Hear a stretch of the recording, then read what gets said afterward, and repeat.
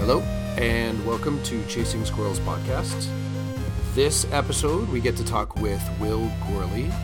Will is a very connected teacher within my school board. He teaches at the elementary level. And I think before the conversation this evening, he was probably not aware that I have him smack dab in my top 5 mentor list. This past school year has been a pretty straight up in the air year of development for me, and reaching out with my Twitter feed and posting on my blog and really following a few people in the Twitter sphere and other individuals that are posting and connecting and creating some pretty great projects. So Will, I've anecdotally included on a short list that I've called the Masterclass. And I'll tell you, talking to him this evening, the man is deep. He's got a lot going on, and I'm pretty happy that he was able to spend the time that he did with me. So, without any more delay, here's my conversation with Will Gourley, and I tell you, you're really going to dig this one. The dude is just so great to talk to.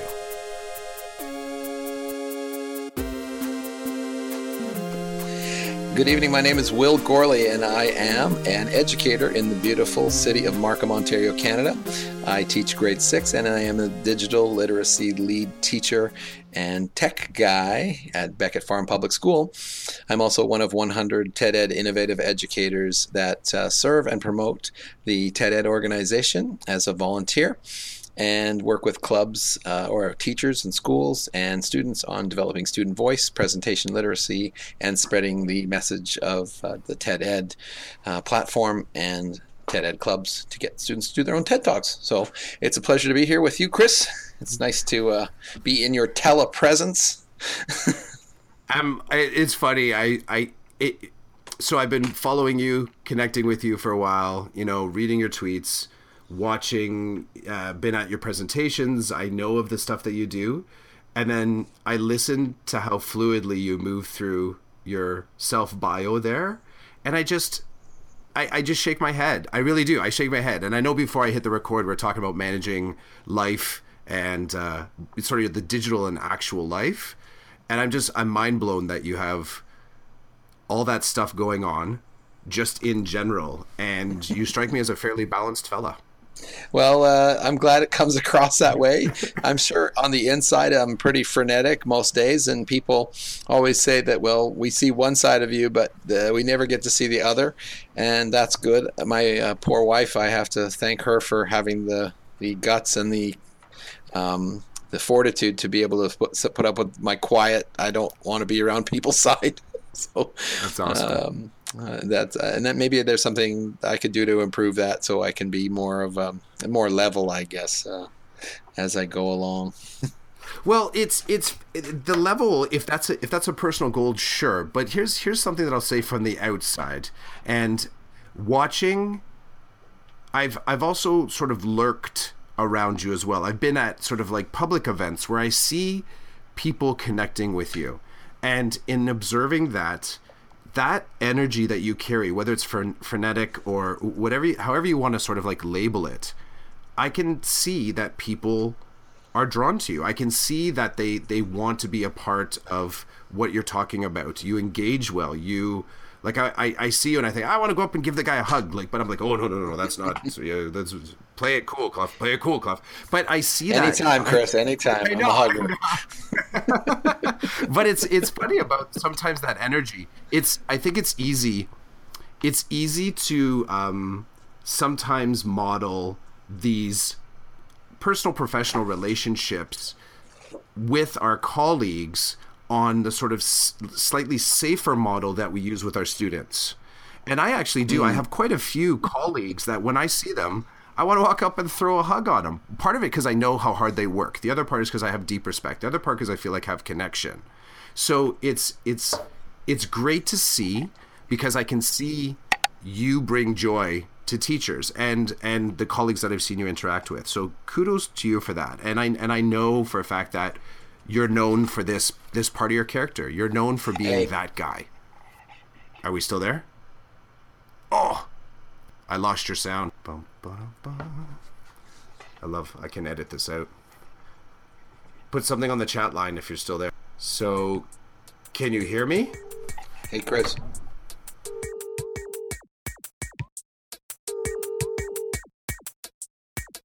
Okay, and 3, 2, 1. 3, 2, 1. Yeah, I'll and work. We're back. We're back from commercial break. So, I'm hoping that between the break and now that I got that little piece in around the importance of recognizing that it's okay to have a positive, connected adult relationship with our colleagues. Absolutely.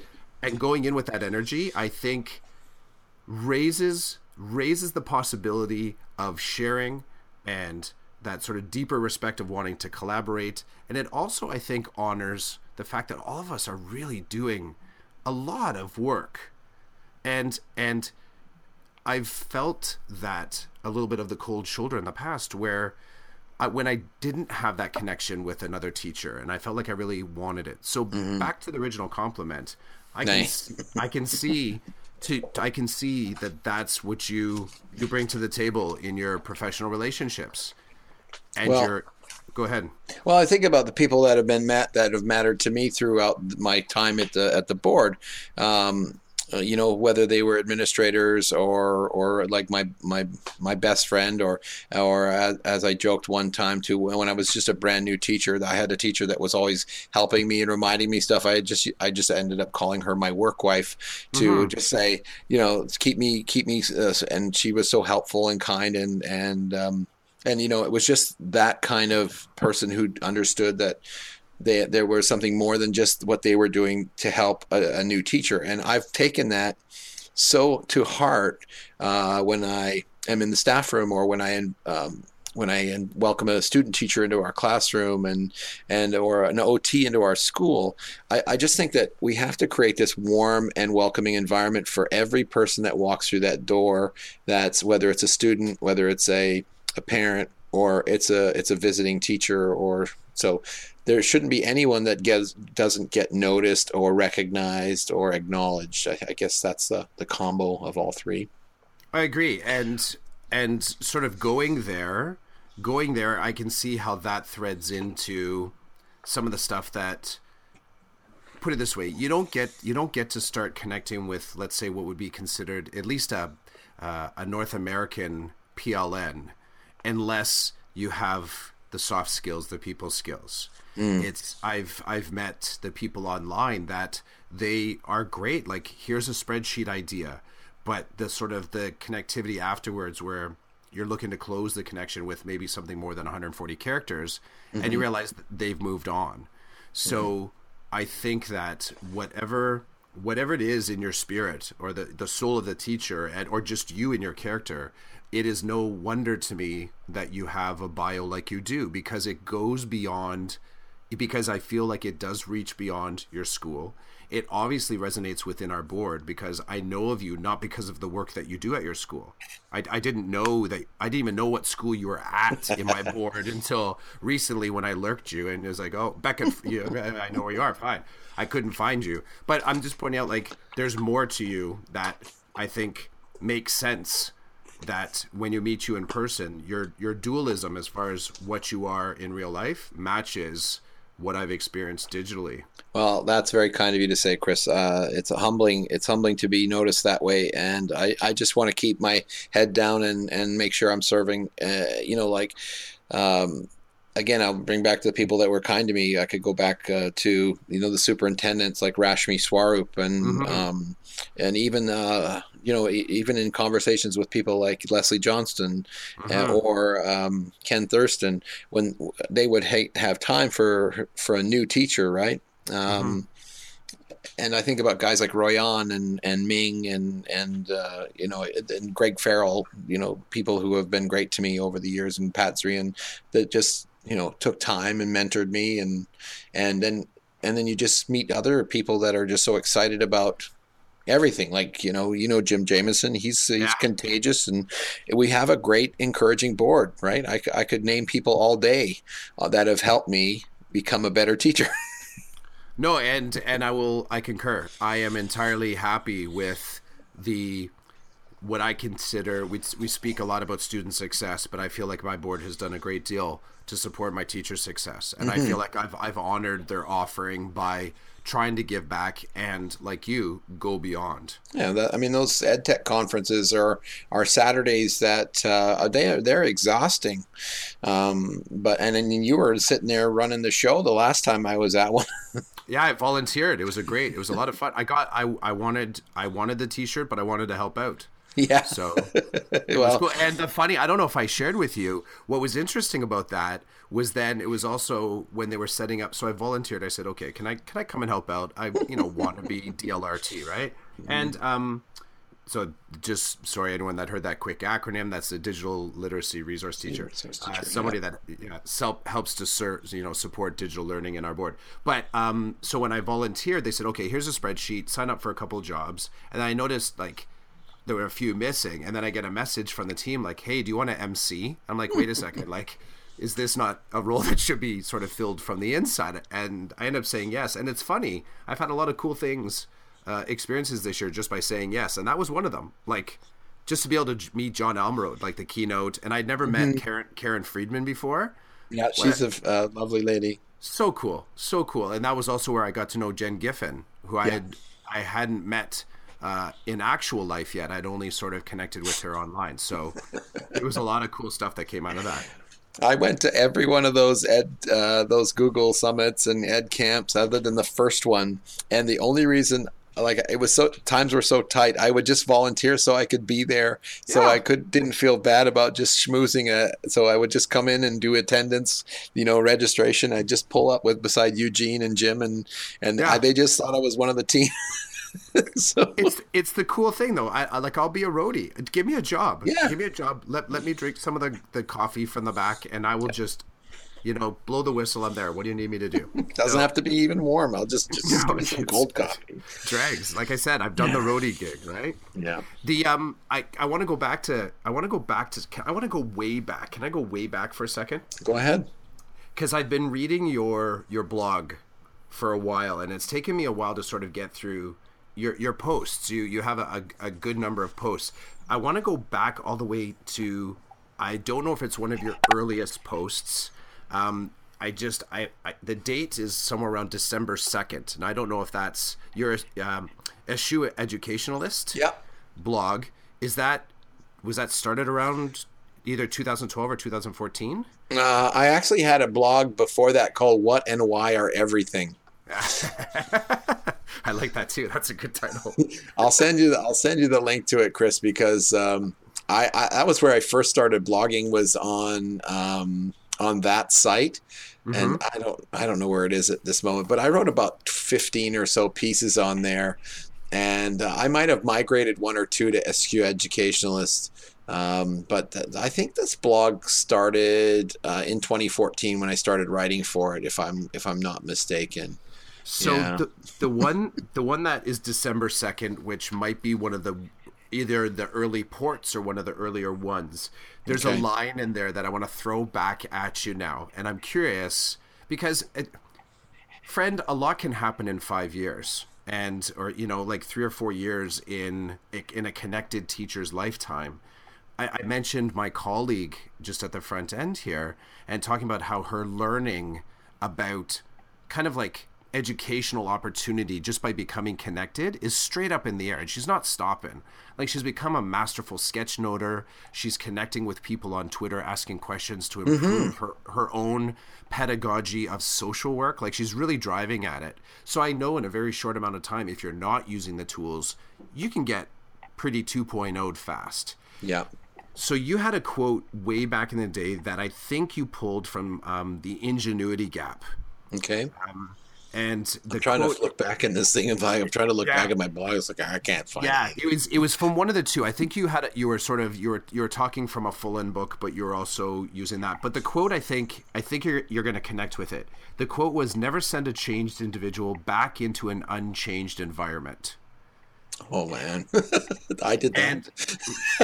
And well, it's a pretty powerful comment in relation to current education philosophy. I think it's a pretty accelerated kind of motivator to say, what you're doing right now, is it enough? Do you need to kind of grow? Do you need to reach out? And then I love that dichotomy of, it's that juxtaposition as when you do find the new stuff, how do you go back into those environments that are not as new feeling as your knowledge? It's a funny thing to think that what seems such common sense becomes so uncommon. And I hate to use that cliche, Chris. It baffles me that you can't go and interact with a human being and not be changed by it. Yes. And so I guess that's the other thing, is that here we have south of the border this beautiful example of something that should never happen. If we're having a true and open experience with one another as humans, you cannot meet someone from Donald Trump's campaign or Hillary Clinton's or whoever is on that side anymore, and not be changed by the experience. There just should not be any way that shouldn't happen. So whether there's something new going on in the brains of humans for some galvanization, or maybe we've gotten it wrong. But I cannot understand in my heart of hearts that every day a kid comes into the classroom, there's no way that they're going to be the same kid they came in as, right? Yes. And so why is it happening? It shouldn't be happening on any other terms, any other way either. So maybe no, I think me going back and reading that, I've watched your TED Talk sort of experience through that several times, and one of the things that really reaches out to me in that is one as an educator, not in the panel that you are, but working with some of the students that I spend a lot of time helping them unwind the system. So not only do they understand the circumstances of what brought them to me, but then working with them to rebuild a little bit and go back into a system. So a student that spends an extended amount of time with me, they'll get the support of a diverse teacher. They'll get the support of a CYW, and they'll also get the experience of being in a classroom that is multimodal and multi-directional. Like, we could be on the computers, we could use manipulatives, we could draw on the board, we could use paper, we can create, we can destroy. Like, we have a lot of opportunity to play with learning. And I've had a couple conversations with my students around this thing that we're doing right now. Write it down, take a photo, get the scheme of it, so that when you go back to the school that you're going to, because some of them will be going back changed into an unchanged environment. So what really rung true in that is that sense of advocacy. So if I get a cool thing, I learn a cool thing. I had a podcast with one of our colleagues, AJ Gonzalez, and she's an alt-ed head down in the south end of our board. And I observed her when we were both at the same school a few years back, and she jumped at every opportunity to be on committees, to help out, to learn stuff, to grad. Like, she was everywhere. Right. And I asked her about that. I said, you know what? Like, you had so much joy in that participation. And she said, well, it wasn't always joy, but it was commitment and it was grit. And she said, and I believed every single moment that I was connecting in those committees, I was learning something to bring back to my classroom and make the lives of my students better. Well, and that's the essence of a true educator, is that it's this constant learning that sometimes gets administrated out of us, because you become these humans doing rather than this living existence that also has the right to learn and has a learning style. And you know, I've sometimes moaned in staff meetings. It's like, when do I get my IEP honored? Yeah, I've heard. Yeah, I've been in that conversation with other teachers too. And They're like, oh my God, another slide deck. Why didn't I get this ahead of time? Can I get the audio for this? well, I've got to be thankful, man. My admin does my admin does a bang up job organizing it that way. So they've obviously been receiving some messages from above about those things and how to make PD relevant. And That's there's good. no reason I need someone to read their slide deck. You Yeah. know, it's I do a presentation and it's almost like, okay, I'm going to give you the link to my slide deck. We're going to just buzz through it. And even like I presented at a university just before March break. With all their faculty of education, walked them through the whole TED Ed lesson format, and Oh yeah. so that they would create lessons now to share in the faculty. And then I didn't even get a chance to work with them on developing student voice for the TED Ed Club. But the main thing was to give them this tool in their hands that they could take lessons and then share lessons and get it out of the mindset of that. Just as we said before, nobody should have to monetize knowledge, Yeah. right? Agreed. So I don't own it. I'm in the business to share it, right? We all get paid, and if we're trying to monetize knowledge, then our motives are misguided. It shifts. It noticeably shifts. Yeah. It's I like I had another thing that I wanted to ask you about the TED Ed, because it from your perspective, inside out, is TED a philosophy? Is it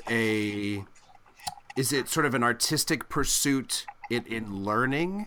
Is it an excuse to be sort of technologically connected? Because when we use the modern learning thing, we say, well, we use that technology thing to accelerate our learning. From the inside out, without the jargon, what is TED to you? Wow. You remember how we were talking about PLN and connectedness so the way I see it is, well, I got two perspectives. First, Okay. I'm kind of like one of the grandfathers of the TED Ed clubs in the world, because we hosted one of the first 10 when they came out in 2013, and slowly and surely that I was able to provide feedback and kind of next steps for them, because they were taking a big bold move to put something together without asking for a penny for it. And so they've created this beautiful curriculum to share presentation literacy, which is, if you see that you are a TED fan and watch TED Talks, that getting up in front of people is a modern learning skill, and presenting something that's engaging. The whole idea of ideas worth sharing or spreading is really a key thing, and there's an art to it. There's a method to it, and there's something encouraging about being able to stand on that dot and share an idea that you've worked really hard at, and you never know where it's going to go.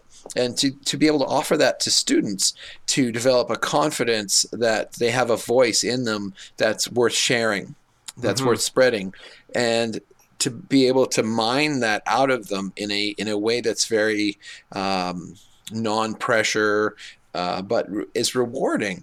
And I think that's part of the TED Ed, why I'm running my 5th or 6th TED Ed club cycle, and it may just be to encourage the kind of the passive, introverted student to find their voice a little bit more, to be able to overcome the fears of speaking in public, to be able to look an audience in the eye and hold their attention, and develop a sense of purpose and place from something like that. I know my students appreciate the opportunity, and it's awkward. It's messy. I mean, having done my own talk, I wish I could crawl into a hole and redo it again. I really do. I mean, it is what it is. I'm not going back. I'm happy. It was the best one I could do at the time.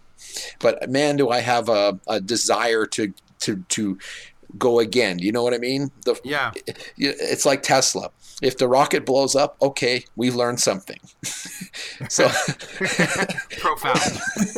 I love Elon Musk for that. I'm glad he's my son's boss. I'm glad it's just a and I said that to my own kid, right? You're gonna fall on your face. It's gonna happen. How do you deal with it?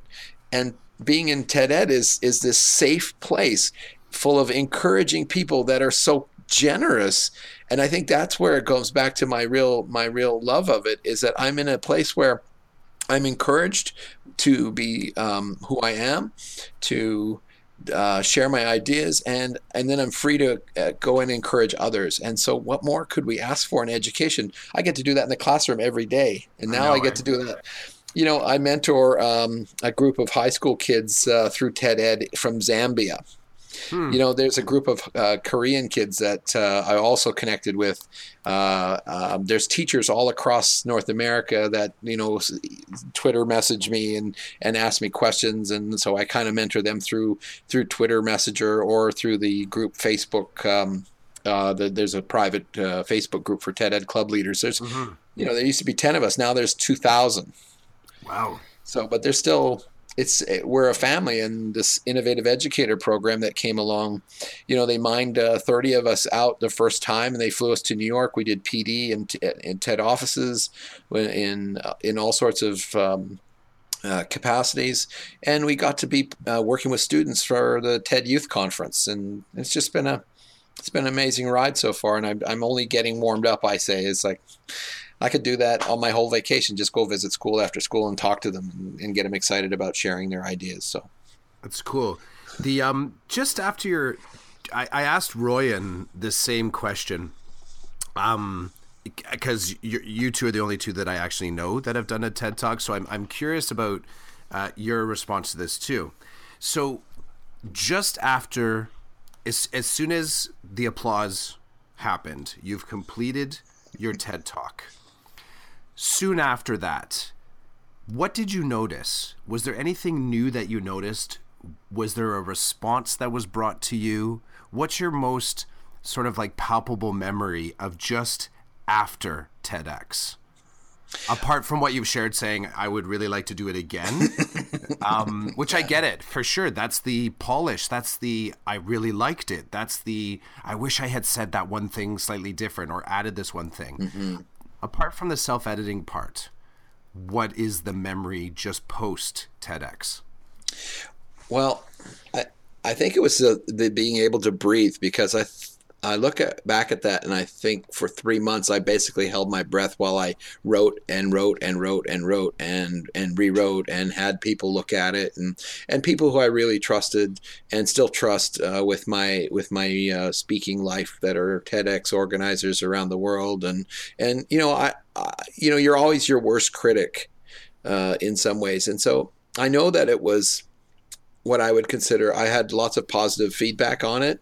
The other speakers were very positive, but it was just that exhale that's what I remember. It's like, oh my goodness, I just spoke for 15 minutes and I didn't read anything. I had 15 minutes memorized of my life, right? And my message was, I got my message out because yes, you did. That and I think that even if you never watch my TED Talk and you just think of the title, that you don't need to watch my TED Talk. Seriously, I mean, I'm happy people do, but no child dreams of living on the street. I don't. That's my TED Talk, right? No, it's good. It's got the hook. That's it. At least I got the title. And then drop the mic. I mean, it's like I'm out. Oh wait, let me say a few more things on that. Okay, yeah. No, that was. You're right. You're right. It has everything. It's an all in, but I think it also has the element of bait, because it creates enough dissonance in somebody that hears that. That they need you then to reveal what your your experience that leads up to that. Because I Right. think once you make it through that title, it's like, I gotta hear the story behind this. You got me at, I love you, but I'm gonna stick around for the relationship. Like, And- what is that?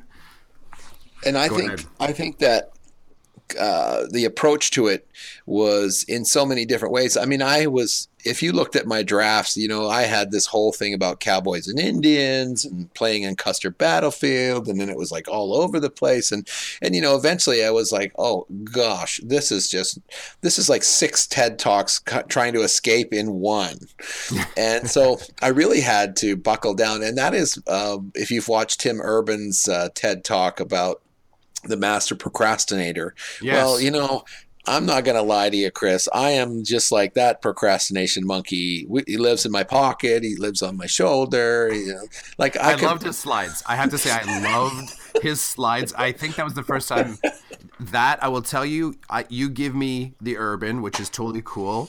And then I'll throw back on the table. You have to watch any of Reggie Watts, Yes. TED, and they had that. Those are the people that are sort of turning the TED Talk on its side slightly and saying, my message will be clear if you are ready to receive it. But that's totally true. The procrastination monkey, I was like, that's perfect, and the drawings were so spot on.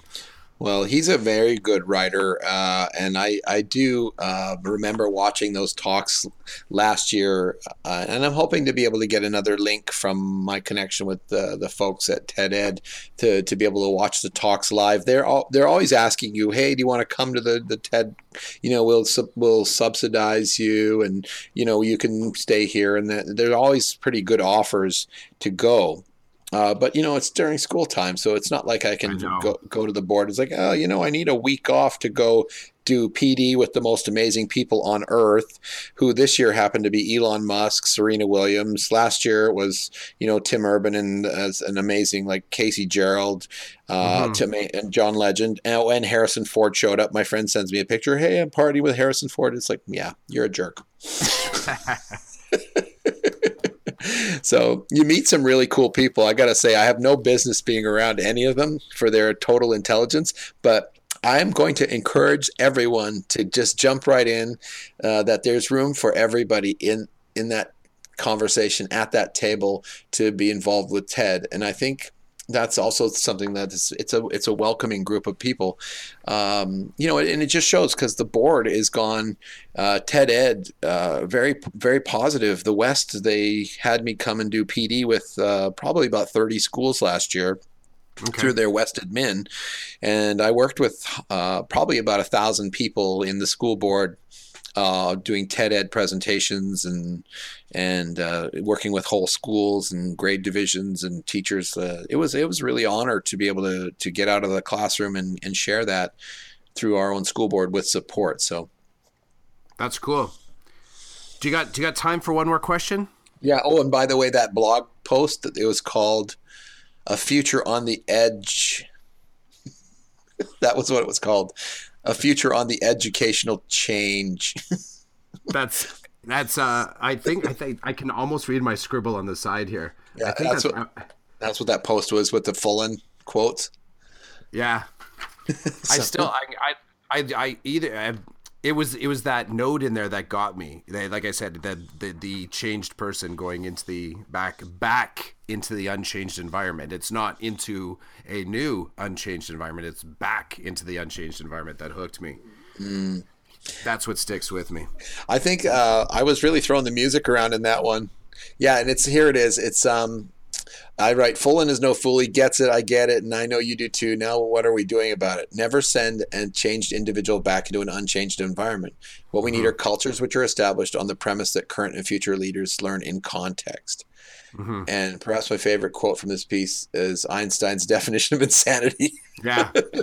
But I did that. Started off with the Sex Pistols and then Dance Society. I was really rocking the music in that one. So well, I saw that you're throwing down no future, and I was like, this is a strong lead, but I'll stick around for the relationship. I'll see. Yeah, we're gonna take it to the bridge, and I'm gonna see if this gets sweet in the middle. Yeah, and it did. Like I said, I hit that quote. I'm like, that's what I was sticking around for, because it started a lot darker.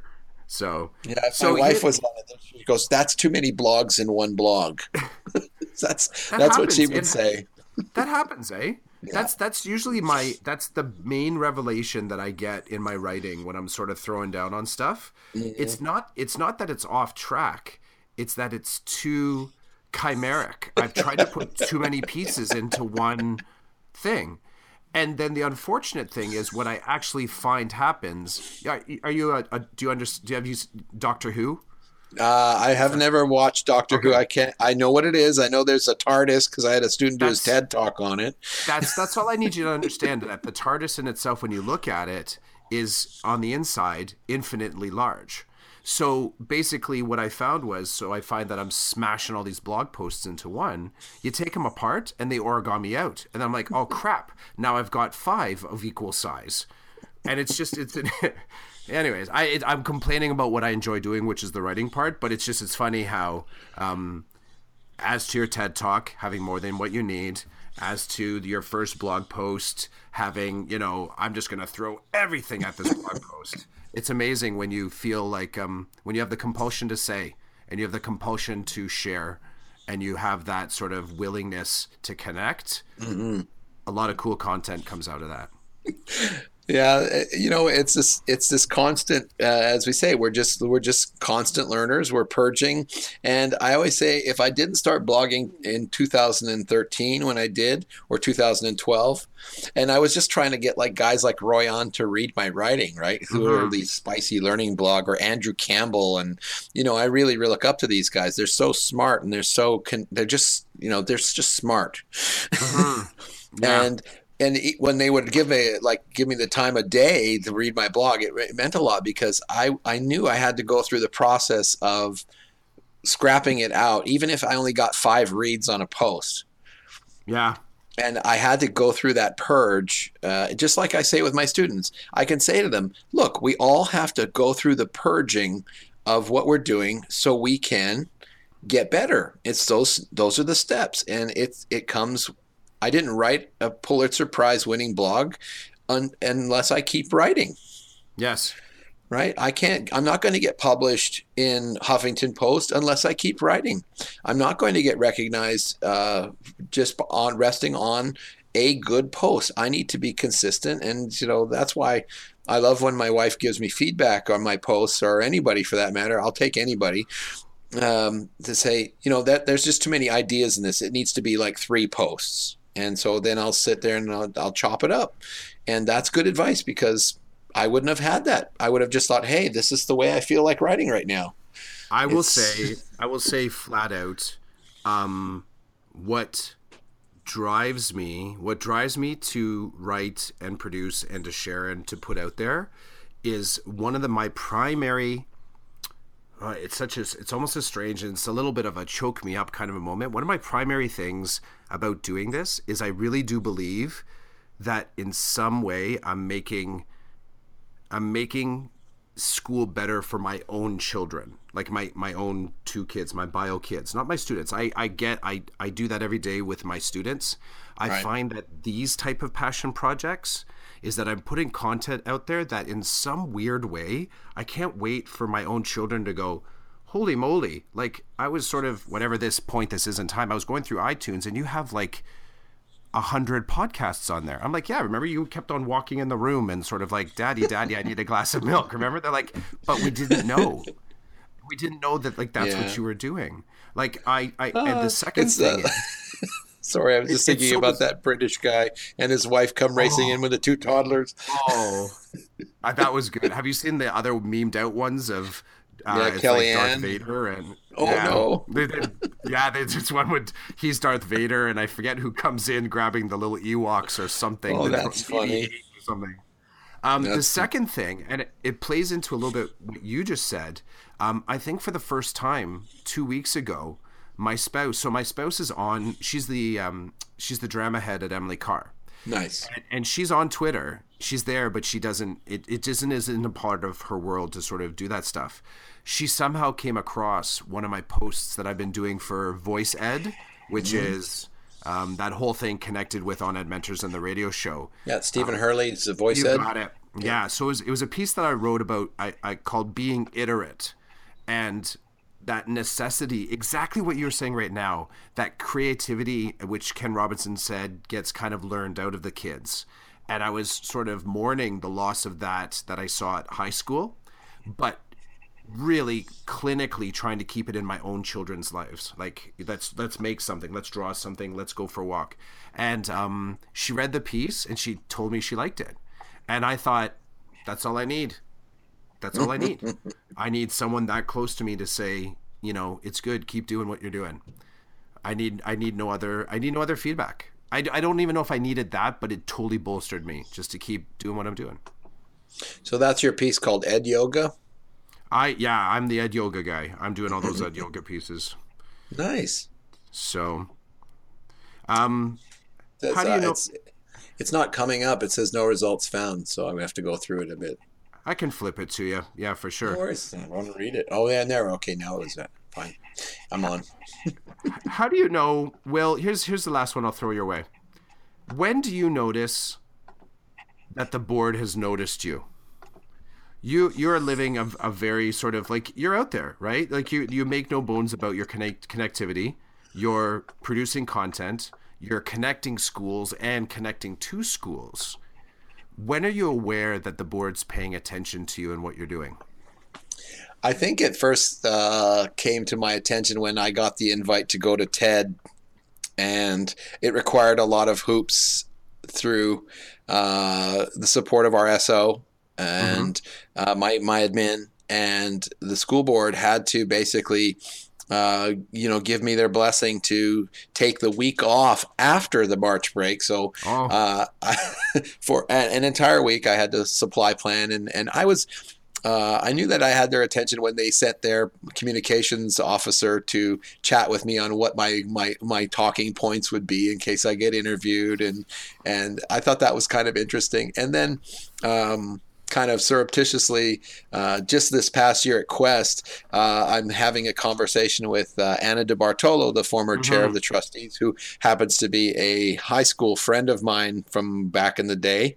And we've kind of reconnected just in terms of education now. When I went to her, I said, "You went to Father Henry Carr?" And she goes, "Yeah." And then we just, "Oh yeah," and it was like old times. And then Leslie Johnston says to me, "Oh, you're Will, the TED guy." So she's associate director, right? Yeah, you've just been hashtagged. You're the TED guy, and pretty much when the DLRTs need information, like Kim Polishuk or Trevor Kirkst or anybody from the DLRT world wants to talk about TED, they usually direct people to me. So that's kind of when I realized I was recognized. Other than that, I got invited to be on a modern learning committee with Rick Rosman last year and provide feedback for that. Being able to work with Shadi Yazdan on the whole inquiry-based learning project 2 years before that, and working with Lisa Donahue, and just always being available and going to those ed tech conferences, just like you, putting your name in. And so I guess that's the short answer of it. That's cool, man. That's cool. And it sounds satisfying. Like, it sounds like there are one or two people, maybe 5, 6, that will come across this podcast. And my hope is that in some way, I'm a firm believer in sort of going for the PD that you want. And I also fully accept the fact that sometimes that means you're going to have to explain to the board why it's valuable to them. Absolutely. And I buy that. I drink it up, because I know that in order for me to stay interested in my own career, I have to suss this stuff out. I really do. And it's also why I found so far that the board has done very well to support my learning needs. Staff meetings, slideshow presentations notwithstanding, but when I'm pursuing my personal interest projects, I've always found a way to have a conversation, to be heard, and to kind of get what I'm looking for. So I wrote a blog post called "Teachers Need to Get Away from Each Other Once in a While."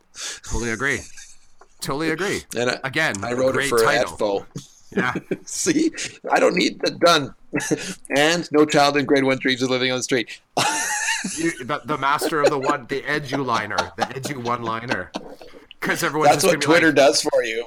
yeah, totally. Eh? Like you have people just like, man talks the truth. Like that's, I could get that almost in a tattoo, right? Just as my new mantra. Slightly. I got my hand slapped a bit for writing it because it was on it was from the my EdFo blog. Mm-hmm. And I just put the link in the Twitter message just now. And, and it was like, I had to defend it. It's like, yeah, we need to get away, because what good is going to another education conference to be hanging around with teachers, just as you say, and not really broadening who we are with everybody out there. I don't want to just hear another bunch of edu babble about IEPs and da. I want to get out there and get the real taste. Like that's even why South by Southwest education is not even interesting anymore. It's just a sales job. You know, what's E2? Okay, E2 is maybe a little more hands-on technical. Going to conferences where there's engaging ideas and broadening understandings, I think is really again, that's why I'm drawn to TED anyways. Like when we met at the TEDx Boss, the youth event, it was great. You know, that was real ideas worth sharing. Right? Yeah. And I also found if there and in my own personal pursuits, if I'm not getting dissonance at the table, then I'm not fully understanding my own values, and I'm not exploring the edges of those values. So if I arrive in a place where everyone's talking the same talk, of course that's comfortable. But then I become quickly uncomfortable with the fact that I didn't need to be there to get that. Mm-hmm. I can get a whole lot of comfortable just by following only one person on Twitter or just reading one blog. And I've said this to other people as well, that some of the most valuable PD I've done is coming from areas that are not in any way directly associated with education, but speak to the heart of education and the experience of education. So, and it's slow coming, it's on the fringes, but every once in a while those things pop up at PD and you see people just glow. They're like, that was cool. It somehow makes me think about my teaching. I'm not sure how yet, but I'm totally like, they're kind of in this state of slightly euphoric, like that was not like the regular PD we get. So... Well, we get to these, I kind of begged off going to conferences for a while, like education conferences. Like I didn't go to BIT. I'm not going to Can Connected. There's only so many keynotes, telling me stuff that I haven't heard before. So why would I want to be in that? And God bless the organizers for putting out their time and all that. But why would I want to be there where we're trying to process so much, but we just keep getting it recycled through, that someone's going to say the same kind of edu slang through the whole over the last few years. So I begged off going to Quest, and even though I missed Franz Davis, who is probably the one I did want to catch. Dude, her talk was awesome. I heard her. Sorry to sort of put that nail in your momentary coffin. It was a great talk. She's family. She's a TED Ed innovative educator as well. So we're connected through that. So it's not. Yeah, she's the bomb. I tell you, a go-getter, single mom, does the whole thing, man. She's White House and all.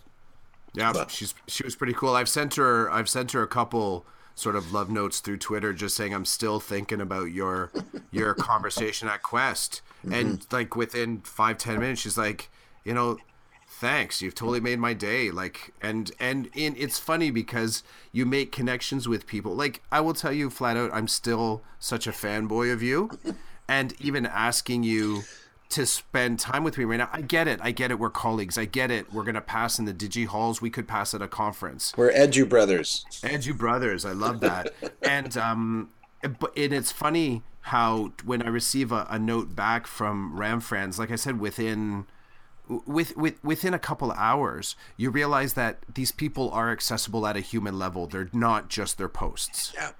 And that is so clearly and so honestly what I look for in the digital connections. Like, I have to close that loop to feel like, well, you say family. I'll agree with that. I think I'm still the crazy uncle a little bit. I don't know if I've been fully welcomed in, but that's what I crave. I do crave that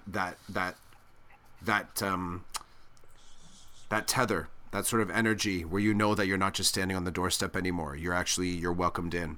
Well, dude, you better just acknowledge it, that you're part of the family. And, I know you worked hard for this, and you're just modeling it so well, and your enthusiasm is what's going to, carry you through so very far. So just keep that in mind, is that, I'm a fan too. And, I'm cheering you on from afar. And, when we cross paths, we're going to hug it out. Cool, man. I love it. I'll step in first. A real one. It won't be the bro hug, right? Well, then we're all on it. It'll be a full chest bump. All right. Well, Will, you know what? I've got a story to tell you sometime, but I can't talk about it on air. I have one as well that I want to share off air afterwards. Okay. So, Will Gourley, thank you so much for spending time with me. Where could people find you if they want to reach out, they want to connect, they want to ask you anything at all? Where would you like to be found? I can always be found at Will Gourley on Twitter, and that's just WILL. I think that's 2 L's, GOURLEY. And if you want to post that link anywhere, or my About Me page, I'll share those links with you. And feel free to watch the first second of my TED Talk, which is don't tell the great one to do it. Done. I kill your likes just spiked, right? There you go. It's retrends. That's awesome. It's so funny. It was a humbling experience, and I would do it again over in a heartbeat. And I know that there's another 3 or 4 in me, and we could talk about Petchachka as well. And now that we've done that together, I can't wait to hear yours. And yeah, I'm looking forward to getting that. There's a whole process there in the background to getting that, getting it posted, eh? I've seen on the site they're adding sort of just, it looks like page structure at some point. I'm guessing that audio will be on there. Again, just to that, my spouse came and saw that, and that was the second time that she had ever seen me in action, sort of blathering about my thoughts on education. And again, it was that she's like, you're on the right track. And I was like, okay, thanks. That's all I need. Thank you. I appreciate that. Isn't it nice we have such supportive spouses? Because I got to say, my wife has put up with all of my education nerdery, all the times I've spent here doing PD, doing AQs, studying, debating whether I'm going to become an administrator, all of these things, whenever I tell her I'm changing schools, she's supportive, and in fact, I'm definitely on the move this year. I'm not ready to announce yet, but I'm moving schools, start a new school. Do you want me to delay releasing this podcast? No, my management knows. It's all that, but I haven't. It's not totally official, but I try to move schools every 2-3 years because, just to keep flowing and keep learning from people and keep maybe iterating staff rooms and changing staff rooms and trying to open up spaces so that people feel that a real closeness to each other and a kinship as educators. So, there's more than just receiving a degree in education, and I've never believed otherwise. That's very cool, man. That's very cool. So I will bid you good night on that then. All right, brother.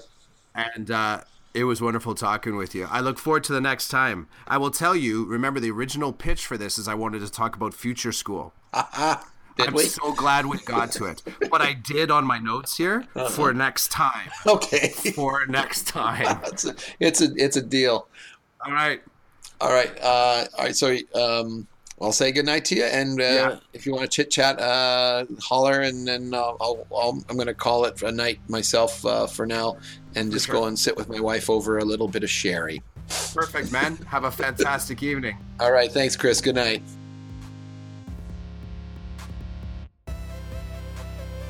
Thanks for checking out Chasing Squirrels podcast. You can find more episodes on iTunes. I also help my kids out with their podcast, which is called Trail Mix. That's also a part of the Chasing Squirrels podcast collection on iTunes. If you choose to check me out on Twitter, you can find me at Chris J. Clough. And I also have a blog on Blogger that is of the same name, Chris J. Clough. Thanks for spending time with me.